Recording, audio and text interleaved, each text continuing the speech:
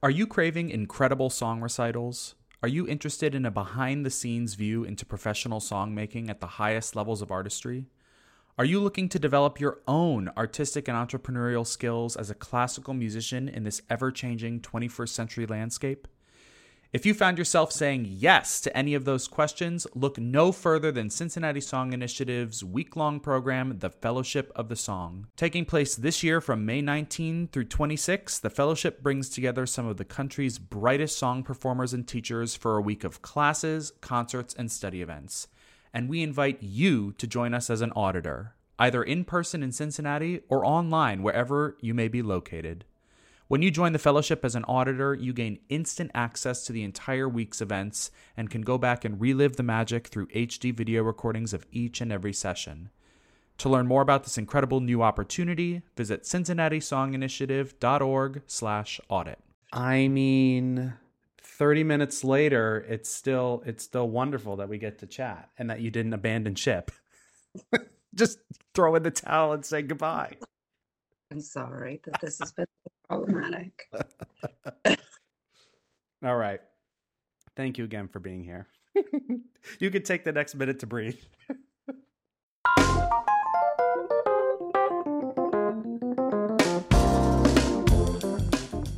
This is Song Cycle, where we gab with cool people who bring their innovative ideas and projects to life to contribute to a more vibrant society through song. I'm your host, Sam Martin, founding artistic director of Cincinnati Song Initiative. Let's get into it. Whether it's performers with amazing stories from the stage, entrepreneurs and administrators who work tirelessly to push our industry forward in exciting ways, composers with an eye toward the future of song, or anybody else in this big community, I want to hear from them and share their stories with you.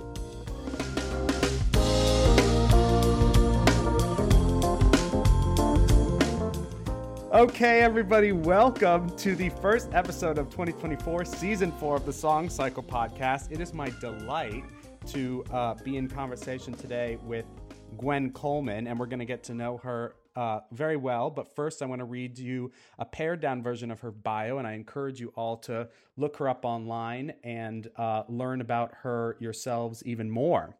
Soprano Gwendolyn Coleman is a teacher and artist of international reputation, praised by music critics for possessing a voice of, quote, divine beauty with, quote, sparkling coloratura and, quote, impressive high-flying top notes. She has been featured in solo concert work with major American orchestras, such as those in New York, San Francisco, San Antonio, Cincinnati, Denver, Portland, and Buffalo, among others.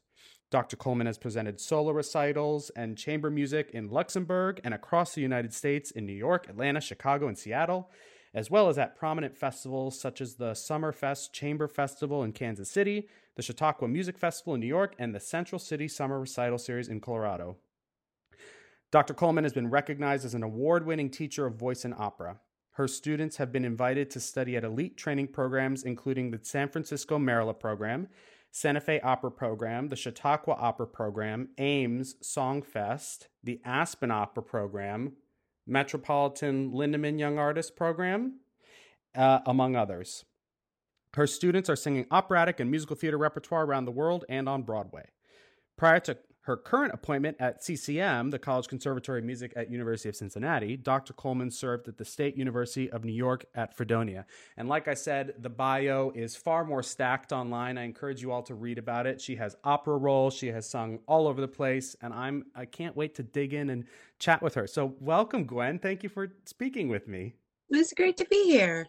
So before we get to sort of the now and hear about some of your ideas on music and teaching and all the things that you are so pro at, give us a little history on your upbringing as a musician and what was your background like and how'd you wind up where you are today?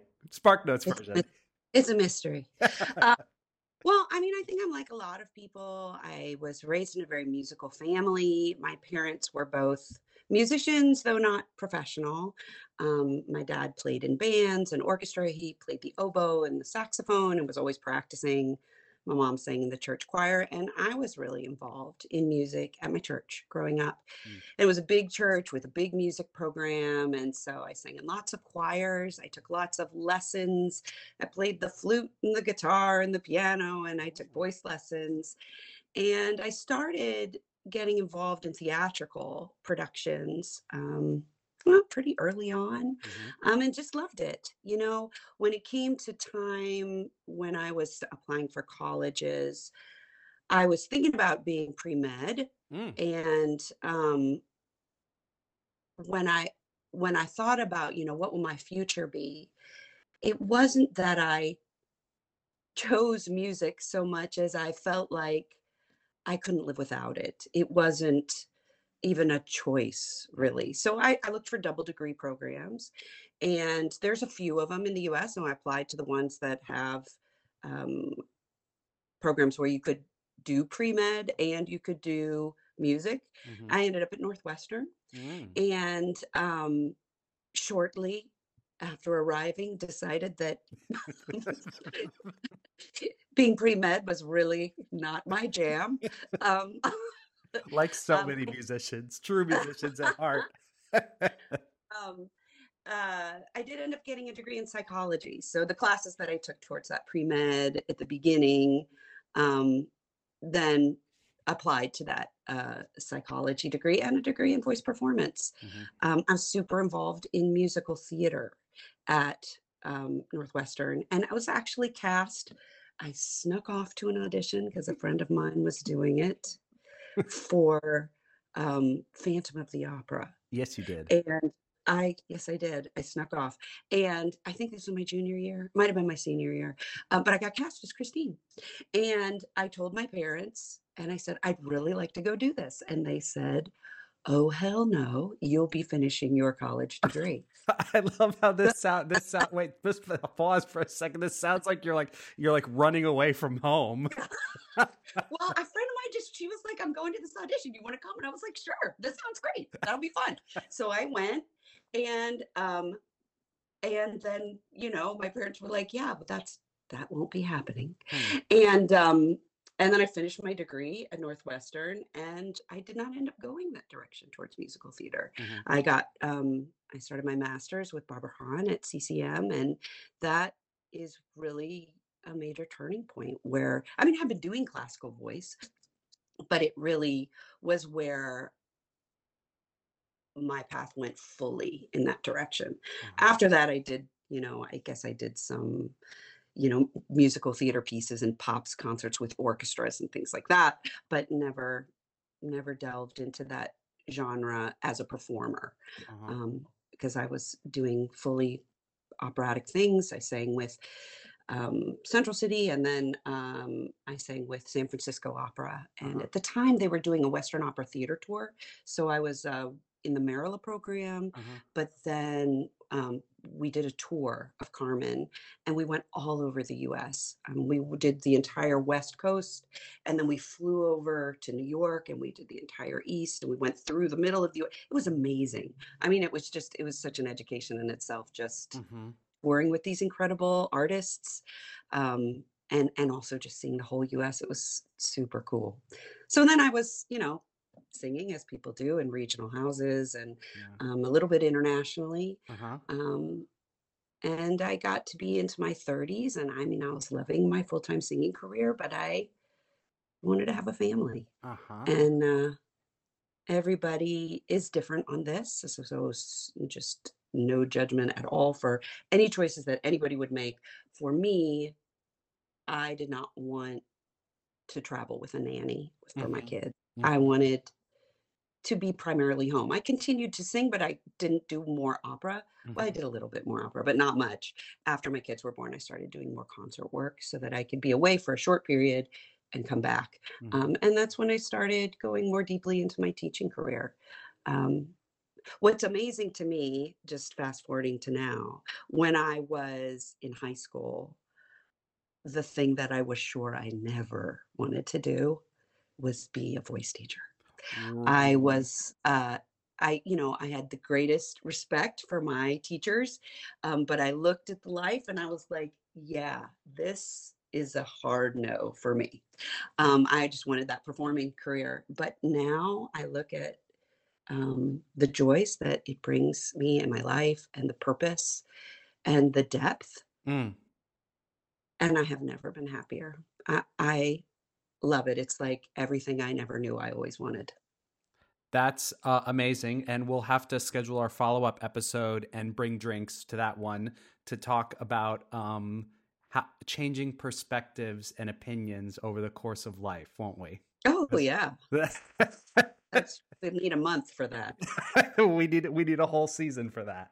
Yes. Yes, that's very interesting, and so much stuff that I didn't even know about your trajectory, and that that you had no intention of at one point becoming a voice teacher, and that you were so heavily starting in theater, which many people do, but Mhm. that you wound up in opera land and classical land by landing at CCM for your master's.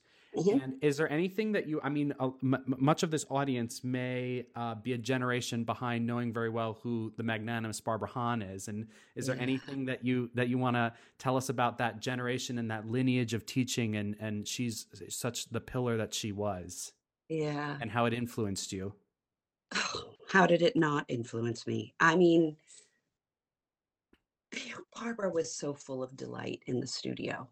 This is what is, you know, she passed away this year, as you know, and so I've spent a lot of time thinking about her incredible and massive influence on my life. Mm-hmm. Um, and the thing that always comes back to my mind was just her delight, her complete delight in the studio, how much joy she found in, working the puzzle of Mm. someone's voice, their vocal technique, and just the lightness with which she would come at what seemed very difficult for the singer. She just would giggle and she just do it. And then you would just do it and you would end up singing in a way you never thought you could. Uh, she was infectious. And I think, she may have been quite different in the studio than outside of the studio. Mm. When I joined the faculty at CCM, I came in on her line. She Mm. retired, and I was a bit overmatched. Big shoes to I fill. was nervous. Yeah, I was nervous about filling her shoes and being on her line. I think as a colleague, she was much more serious and at times perhaps difficult. At times she was very passionate about what she felt was right. But in the studio, I mean, she was serious, but I mean, all I can remember is that delight. Huh. And that is the thing that I think it infects me in my own teaching. It is, I'm honored and um, so grateful to have had that example. And I feel it myself. It is such delight to Mm. work with young artists and to figure out that puzzle Mm-hmm. and to help them take the next step and to give them the courage to do things that are new and find their true selves. I mean, it's a cool gig, man. It sounds like It it, is. and it sure looks like from the outside that you're having a good time doing it, and that what you do is important and very very deep and very good there at CCM. So I'm glad they found you. Oh, I'm glad. So along the lines of the teaching and the studio work, and you can speak to this as both a teacher but also as a performer if you like. What is a current intention that you bring to your work? Again, both and as a performer or as a teacher. What is something that you really like to hone in on with your students, or something that you even maybe just have as a subtext in your head that sort of is an overriding thing for you? Well, I think my intention is always to help the student find their voice. And that sounds basic, right? Like, not just, I guess I mean that both physically and metaphorically. Sure. Um, So to equip them with, first of all, just the basic tenets of excellence in classical voice production. So breath management, and Hmm. not just what it is, but what it feels like to them and how they're experiencing it, and helping them to discover a functional breath practice for their singing. Hmm. Then an empty throat. Hmm. And always, any students that happen to be listening are like, yes, we've heard this. An empty throat, and then following a flexible and buoyant resonance. Mm. Um, and so those are the three things. So there's breath, there's empty throat, and there's resonance. Yeah. And helping the students to produce a sound that can be heard over an orchestra. So we're training classical singers, and classical singers are not mic'd in Right. most cases. Right. And so they have to be heard. And this is the art of what we do, is to find a way to ring freely and easily without over much effort, Hmm. too much effort. It's not really that you're taking all the tension out. I mean, I think, you want it to be free, and you want it to be, um, the student to be allowing the tone to be coming through their bodies. But there is tension. I mean, singing is controlled tension. Right. So you got to figure out where that tension is going to be efficient, Right. and useful. So that's the first thing, is just to get the instrument itself lined up. Yeah. Um, but then, so that's the one side, that's like the physical voice, Hmm. but then finding the metaphorical voice, like, what do you have to say? Right. And really, I mean, I go back and forth between this. What is the most important thing? I think it is just expressing your humanity. Hmm. What is your experience of the world, and what can you bring to the texts that you're delivering, uh, that is personal and truthful? And it takes some work to look inside and even be able to answer those questions. Well, what do I think?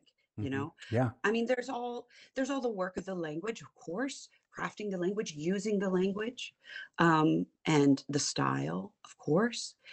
But through that, through the language, through the repertoire, what do you have to bring that is honest? And how can you use technique as a habit, not as a thing you're in your brain thinking about, oh, my jaw is loose and my tongue is touching my teeth. And, you're in your head, you're not in the moment creating something fresh. Yeah.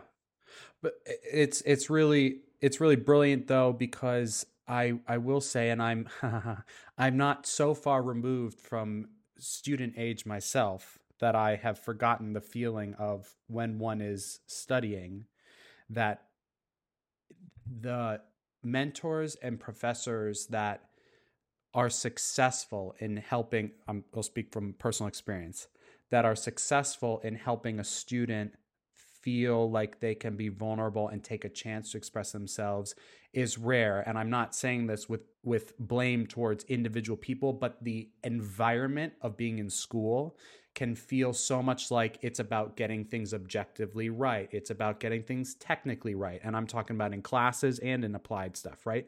So Mm. it is a massive journey that I suspect, as a meager 32-year-old, I don't have the answer to, but is a lifelong journey of constant reminding oneself and growing that, it's safe and okay to express yourself.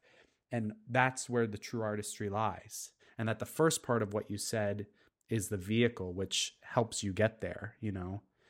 So my point is to have a teacher and mentor like you that is focused and doesn't lose that 30,000-foot view of the why is so valuable and special. I mean, it's very competitive, and Hmm. this profession there's a lot of outside pressure. Yeah.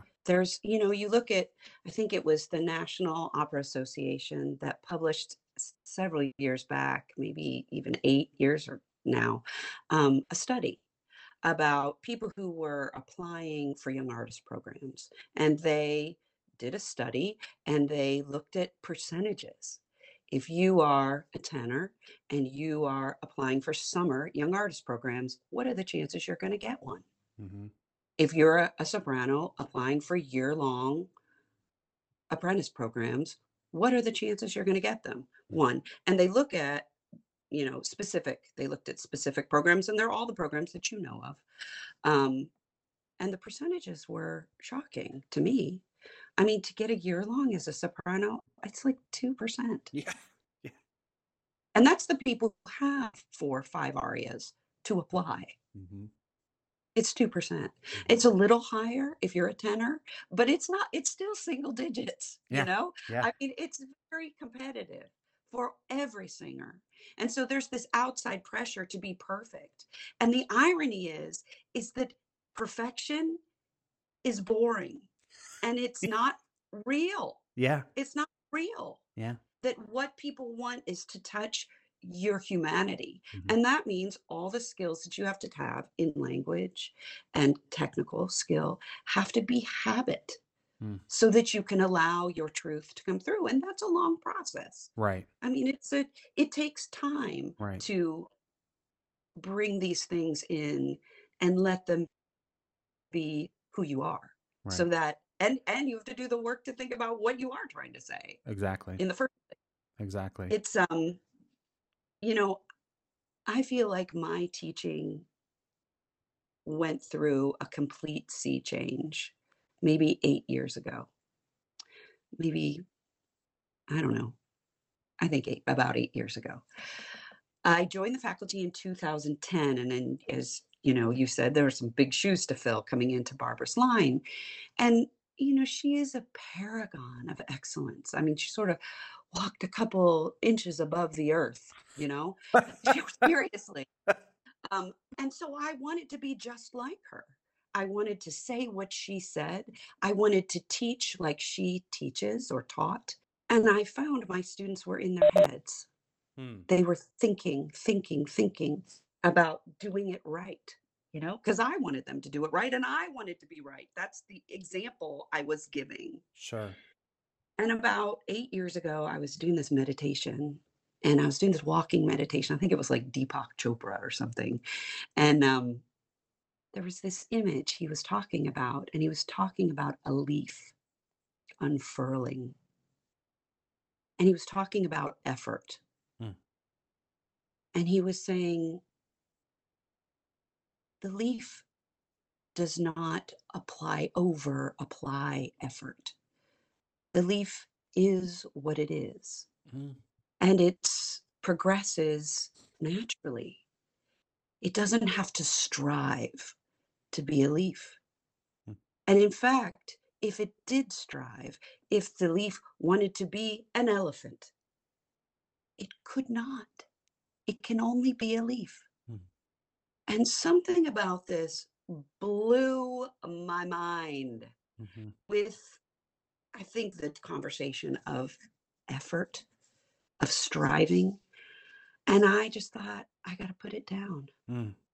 I got to put it down. I cannot be Barbara Hahn as much as I love to. I cannot be her. Yeah. All I can be is Gwen Coleman. And everything changed for me. I mean, in a major way. Wow. There were things I felt like, people might look at me like I have 4 heads that seemed like I had to start letting my freak flag fly. I had to just be myself and say what I thought needed to be done. When you're in a lesson, a student sings for you and you think, I'm sure you've had this experience when you're coaching. You think, well, good God, there's 50 things we could do here. Where shall we start? Right. What is the most efficient place to start? Right. And instead of thinking, well, what would Barbara do? Right. I would just be quiet for a moment. And I mean, maybe it was prayer, maybe it was meditation. Sometimes my students said I looked like I had a stroke.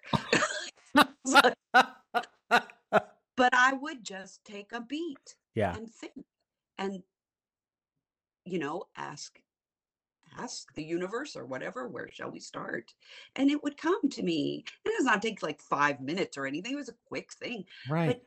But there was like a space between having to know everything and what the student was learning, a space for not knowing, a space for me to not know, a space for them to not know, a Mm. space for experimentation, for trying, a space for failure, Mm-hmm. a space for discovery, Mm-hmm. to allow each leaf to find naturally its path forward, each student. Mm-hmm. And for me to help them discover what that is, and for me to just discover, they know themselves on some level, obviously, better than I know them. I'm learning who they are and how they tick and, what can be a support to them. Yeah. And that changed everything in the studio. And then I added a seminar class. So I teach a studio class every week, like, lots of teachers, which is like a master class Right. format, of course. But I found my students didn't know each other. And this also was bothersome to me. Hmm. If you were in the Masters One class, you might know the other Masters One students, but you didn't know the sophomores, and Mm-hmm. you didn't know the doctoral Right. students, and Right. you didn't necessarily know the ADs unless you were in a production with them. Right. And so here you are, as you said, trying to be vulnerable, trying to do something new, putting yourself on the line, failing, Mm-hmm. and getting comments from these people that you don't even know. Right. It's like, this is not, I wouldn't have said this is not a safe environment, but that's kind of what I was not pleased about. Right. So Sure. I started the seminar class, and it's just 30 minutes, and I don't get any credit for it. They don't get any credit for it. And I ask my students, are you on board? Do you want to do this? Do you want to come for 30 minutes? We'll work in small groups. We'll address things that are maybe not being addressed in the curriculum right now. And I'll bring in people to speak with us. And they've been on board for, I guess, 8 years now. Oh my gosh. And it amazes me because they're so busy. Like, they're like, yes, I would like to add time to my schedule.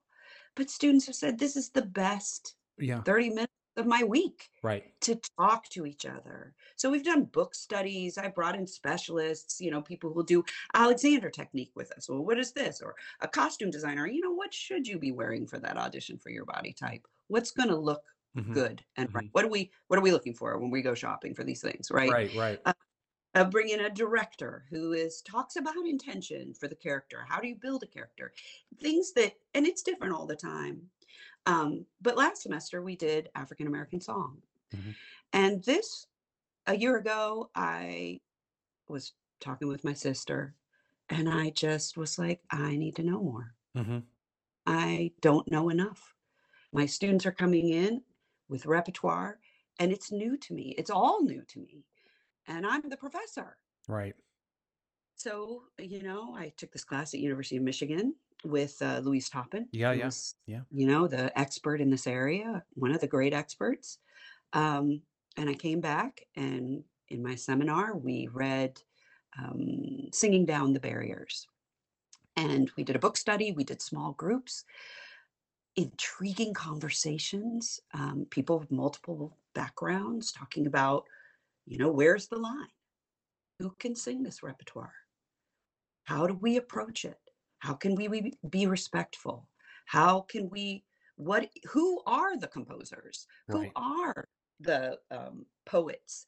And what were they writing? And um, everybody was assigned a song. Everybody was assigned a composer. People gave presentations, wrote their own program notes. We did a recital at the end of the semester, and it was amazing. We had pianists that came in and played and talked about their experiences, and people who wanted to know more, because we're just growing in this. Yeah. Yeah.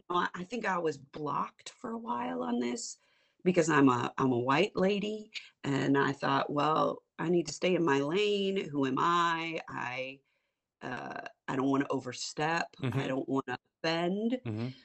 But what I came to is, what the offense is not doing it. Yes. Not working That's to. the offense. Yeah. Not working to get better. And and nobody's sitting in this chair here but me. Right. So we have to talk about it and learn and make mistakes. And it's uncomfortable when you're the professor and you're used to being like, oh, here's the perfect Debussy song for you. And Right. oh, I think you should be singing this Right. Schubert or whatever, Right. because you have knowledge there. And so it feels vulnerable to walk out and be like, you know what? Some of you know more about this than I do, but we're all going to move forward together and we're going to learn about this. Well, And it was yeah. amazing. Amazing. Of I learned course, so much. I remember I was so sad to not be in town to see the concert, but I'm just synthesizing so much here again because again, Gwen, like the the the the beautiful a beautiful byproduct that I'm know is not your intention, but I'm just going to love on you for a minute here is because by doing something that you are visibly growing in yourself and you've brought your students along with you and you were all vulnerable as a group, that's nothing but inspiring. People don't, I mean, I think students expect perfection and rock solid 100% answer from their professor when they sort of just fear things, but it's easy to bring along students and people with you if you display that same sort of vulnerability and growth mindset that you're asking of them. I mean, it just totally changes the environment. So it's such a cool thing that you've started there that now has been in existence for a long time. Yeah. This seminar. Yeah. It's exciting. Yeah, it's been going on for a while. It's and every semester it's different. Yeah. The whatever seems to need a little bit of love but it the subject matters, of course, Mm-hmm. but the piece that also matters is the students talking to each other, Mm-hmm. sharing their thoughts, asking questions, leaning into one another. One of the things that I value so much, in addition to just the environment of learning and being open, and hopefully, when we studied a book on growth mindset one of the semesters, so just trying to lean towards that, Yeah. is just the way this, what I hope is a supportive environment in my studio and at CCM generally, leads to students taking risks and allowing themselves to be imperfect and to grow, Mm-hmm. to grow and to support one another. One of my favorite stories of this was during COVID. Um, Brittany Logan was doing the Met competition. She's in the Lindemann Young Artist program now at the Met. And, everything was online. And she didn't have all the things that she needed, the special microphones and special recording equipment. And it was early on in the process before everybody had these things, Figured or it out. more, yeah, before people had figured it out Yeah. exactly. But another member of the studio, Teresa Perrotta, who had those things and also wanted to be a finalist at the Met, she wanted to be, and that year it did not happen for her. So you could see in some circumstances, you have two sopranos, both excellent. Mm-hmm. One moving ahead at in a prized audition, and you could see another one turning their back and being like, "Good for you," Right. and not being very supportive. Right. But not Teresa, and this is who she is. I Yes. mean, this is who she is as a person. Yes. But I love this as an example of what we try to build. She turned towards Brittany. She said, I have a mic. I have a computer. I will help you. And, as you know, Brittany went on and she made the finals. And of course, this past year, Teresa did too. Yep. And there's a video online of the two of them backstage at the Met, hugging each other, Mm-hmm. congratulating each other, supporting each other. And I thought, hell yes. Yeah. This is what we are doing. Yep. We are making art. We are being vulnerable. We are taking chances, and we are supporting one another.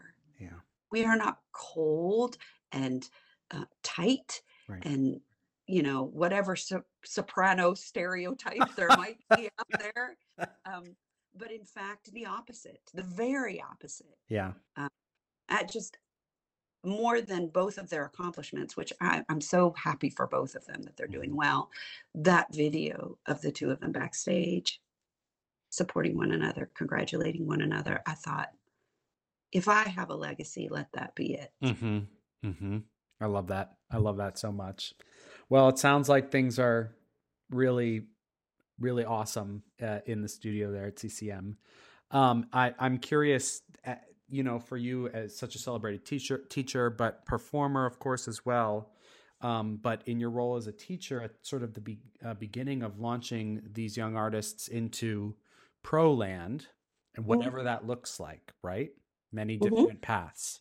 mhm. What where do you have any opinions or premonitions, or are you seeing something yourself where you think the direction classical music is headed in this Ah, country, in this world, in this industry? I mean, things are shifting. oh, for Um, sure. do you have you synthesized any thoughts in your head about where you see this genre going and this industry Mm. going? Well, I think there's a lot of fascinating things happening, Yeah, and I think it's just exciting. I don't know that I have any answers about, well, this is what I think, and I'm going to tell you what it is. of course. Um, but I look at the things you are doing with CSI, which are so innovative. Your song that you're putting together, and the many topical programs that you're putting together. I see that some of the genres that we had looked at previously as separate Mm, are influencing one another. And we see, we look at Jake Hagee and we see so much musical theater influence, hmm. theatrical influence, or Champion at the Met. Right, Of course, this is, opera, right. but there are influences of contemporary idioms Hmm. in that music. We see it in song. We see it in opera, but we also see it in song. We see an overlap even there of uh, some theatrical elements even coming into some song. Um, I I think that is exciting to me. Hmm. That some of the barriers between, no, you must be this and it's only this, are being, Blurred. and there's an exciting amalgamation Hmm. of these elements coming together, and new uh, ideas and new forms of art that are expressive of people's experience. Hmm. I love what our students are doing. Our undergrads at CCM put together a concert every year of women, female composers. Mm.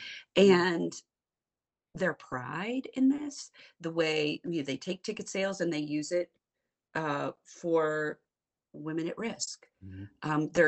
They're using their art to influence the culture and Right. and politics. Right. So it's not just arts for art's sake, but in Exactly. fact using it as a vehicle Hmm. of influence Yep. and expression. Yep. Um, I think that's very exciting. I couldn't agree more, and I think it's just the natural. It's the natural amalgamation, like you said, of why do we have this? Why do we work so hard on this? Mhm, And to not have it be just performing art for art's sake. And I think it's mhm, worth saying because I think there are eras gone by where it was much more in the blood of of certain people of a culture to just go to these classical music events because it's what you did, right? Before mhm, the age of streaming and everything that we can mhm. consume digitally. Like, Well, my parents are this way. They right, have their right, tickets right. to the various arts organization in their city, and they just go. Yeah. And I know you and I would go sit through an all Schubert concert because we love it and we don't really need Mhm, a reason to do it. mhm. But that can't be what drives leaders of arts organizations anymore in assuming that's who the majority of their audience is or should be for without backing the repertoire and the programming up with something tangible and that touches culture and society in which the current age in which we live in. Well, I think, and this is something you do so well, I think people want to know, how does this relate to me? Hmm. how can I connect to the humanity of this art form? Mm-hmm. And you and I would go to a concert of all Schubert because we love it, but we love it because we know the answer to that. Mm-hmm. We know what these songs are about. We know how they connect to us as humans. Mm-hmm. And so if you haven't studied it or you don't know about it, Right.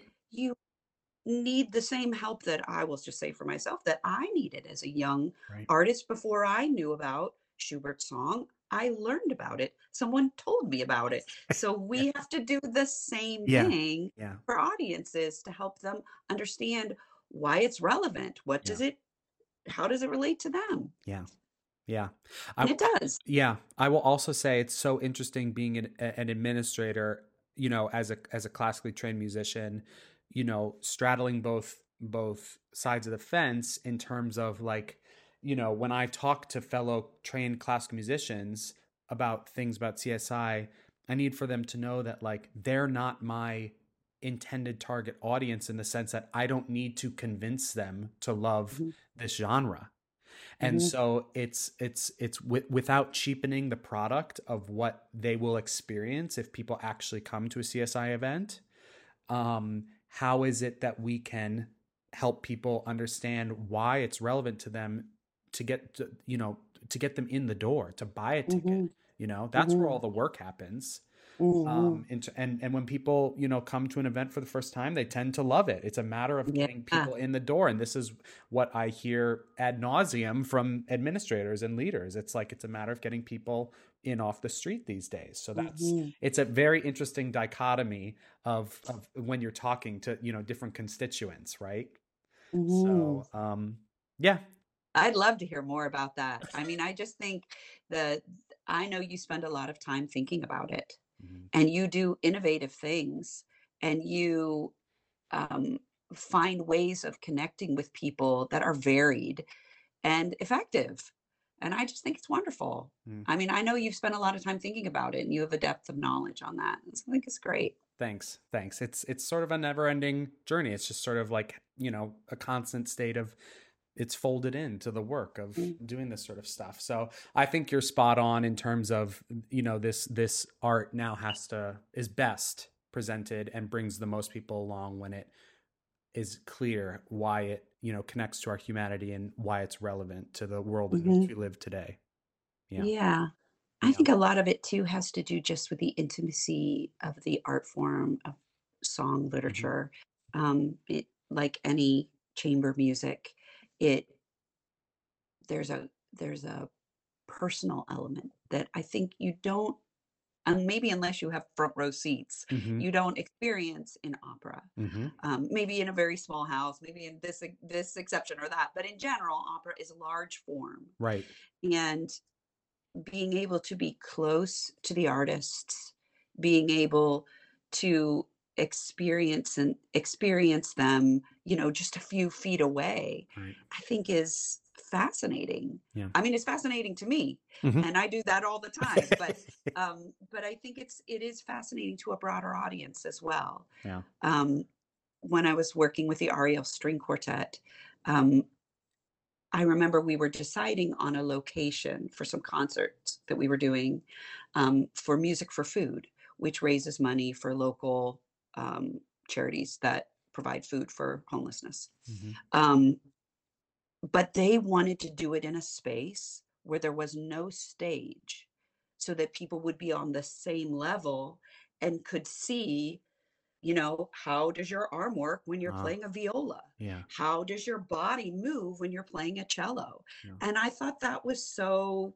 insightful. Hmm. And it did end up we ended up doing it in Dieterle Vocal Arts Center, room 300, which is a large space, but has no stage. Hmm. And we had some great crowds and people who I think really liked having access to the musicians that were a part of that series. Oh, this has been so great. Okay, as we wrap up, Gwen, is there anything at all about Gwen Coleman that the general mass public doesn't know that you would like us to know? Is there something you value, something you think about often that you'd like to share? Is there a wacky ice cream flavor that you love that we would never guess? I mean, you have a blank canvas here. Wow, that's broad. This may not be juicy, but I would say the thing that I value the most is who a person is. Mm-hmm. And I think when you're a young artist, it can feel like what you should be is something else, something different than what you are. Right. And I guess I would encourage every artist, myself too, Mm-hmm. to see that what you are is enough, Mm-hmm. and what you're curious about is the path to follow. And what you want to say is the story to tell. That you don't have to turn yourself into something different. That would be the thing that's most important to me as a teacher. And that's full stop. I can't thank you enough for speaking with us. And for anybody interested in getting to know Dr. Coleman even more, you can audition for her studio. Do it. You can audition for CCM, man. Yes. It's a great place. Yes. Wonderful place to learn and grow. Indeed. And you can come see a CSI concert too. You better. If you know what's good for you. Two birds with one stone. Thank you, Gwen. This was great. Thank you for stopping by. It's my pleasure. Have a great day. See you later. What was your favorite part about this episode? Let me know when you rate, review, and subscribe this podcast. It's the best way to help the show reach other song lovers, and isn't that what it's all about? Catch new episodes of Song Cycle every fourth Thursday of the month wherever you podcast. Song Cycle is a production of Cincinnati Song Initiative. You can learn more about its network of podcasts at cincinnatisoninitiative.org/podcasts. That's all for now, songsters. We'll see you next time.